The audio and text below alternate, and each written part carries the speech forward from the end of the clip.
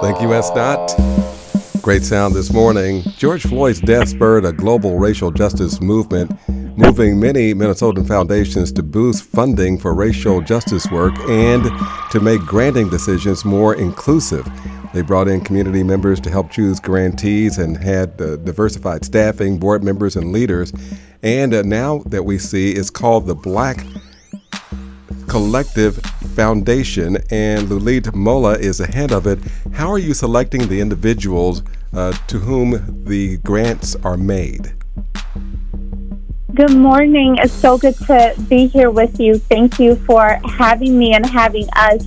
We invited our community members, folks that are, mothers of people that have been taken away by state-sanctioned violence, or barbershop owners or youth workers, to be at the table to make decisions on who gets funding to help our people, because we know they are the closest to the issues, meaning they are the closest to the solutions. Everyone, we're talking with Lulit Molla. She is the co-founder of the Black Collective Foundation. How did this foundation come together in the first place? How have you been funded?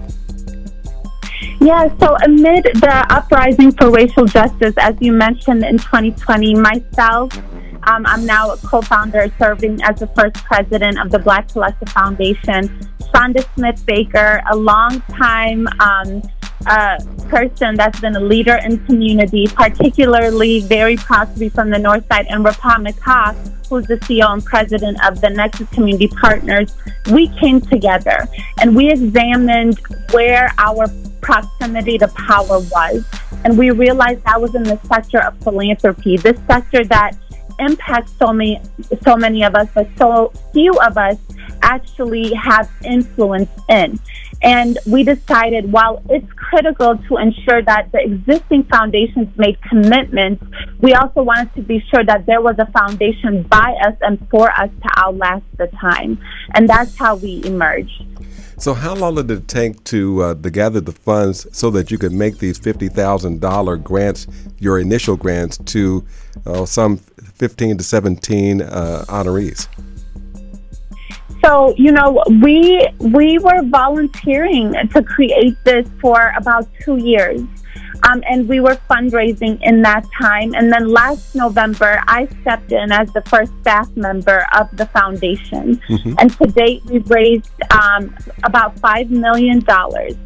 And this year, we gave out a little over $1 million, as you mentioned, to organizations across 10 impact areas, such as education, housing, climate change, narrative change. And we intend to do consistent grant making for years to come. Everyone, Lulit Molla, I should say, with us this morning. We were talking about foundations. Are Black foundations unique in themselves? Do we find many communities with them, or is this something that we just have been missed in Minnesota? They're very unique. We're actually one of a few in the whole country, and definitely the first in Minnesota to be a community foundation. I think our people, we say foundation a lot, but often we mean nonprofit organization. And we do a lot of work, unpaid and unseen. We know this to be true. That's how, our community thrives. But for us to have a foundation that is focused on resourcing the change and not only looking for outside communities to believe us or to believe in us is very unique. And so we're on a path, that we haven't necessarily seen. But I'll also say we're harnessing the legacy of giving in Black communities across the world. I think many of us give tithes in church or give directly to our family members. Mm-hmm. I can ask you, when was the last time you gave money out? And it was probably this morning. So it's not that it's new for Black folks to give.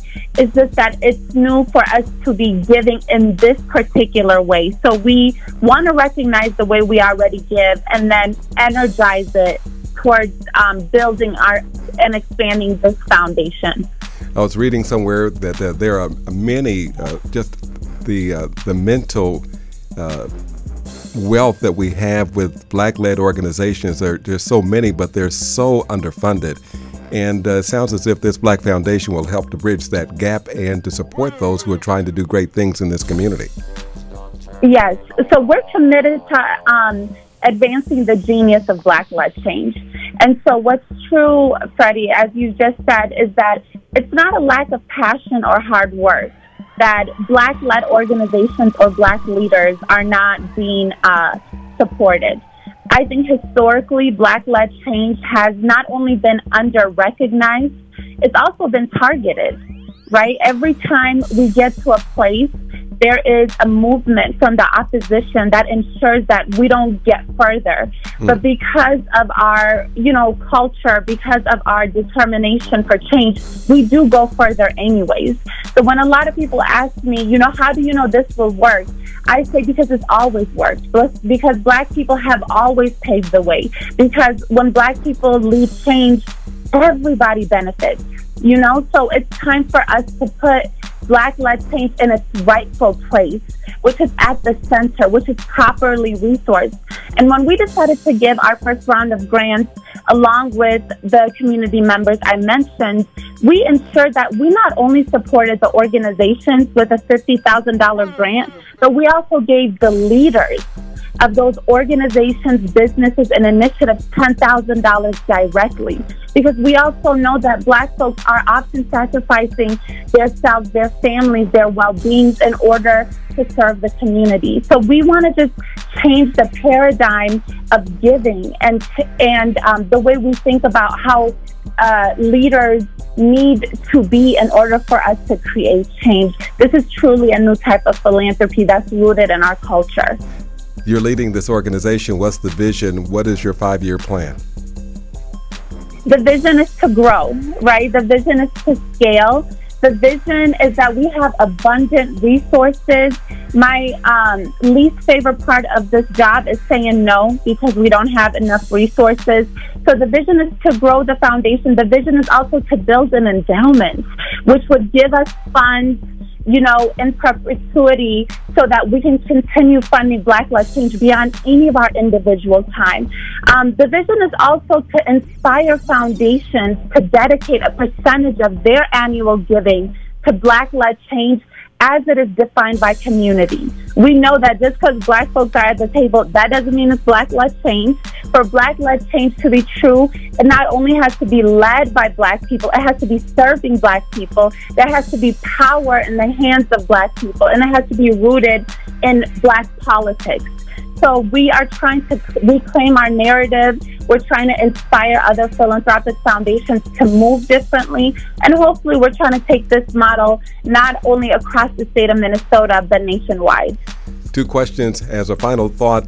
How can individuals help to contribute, and how can individuals who are Black-led access the funds that are available to them from this foundation? Yes, so I invite you to go to our website, mnblackcf.org. We're also at MNBCF across all of our social media.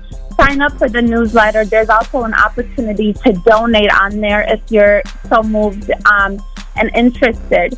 As far as accessing the dollars, we intend to engage in a transparent process and a participatory process when we do give out grants. So although we've given out our grants for this year, there is an opportunity for next year and the year after. So make sure you sign up and get your name in there so that you're part of this growing community and you get to know when we will be administering grants next. Or if you're interested in being on the committee that makes decisions. So we want Black folks as donors, we want Black folks as decision makers, and we want to support Black-led change. So the opportunities are limitless to engage. She's Lulit Molla. She's a co-founder of the Black Collective Foundation. Thank you so much for being with us this morning on KMOJ. Thank you so much. Have a beautiful day.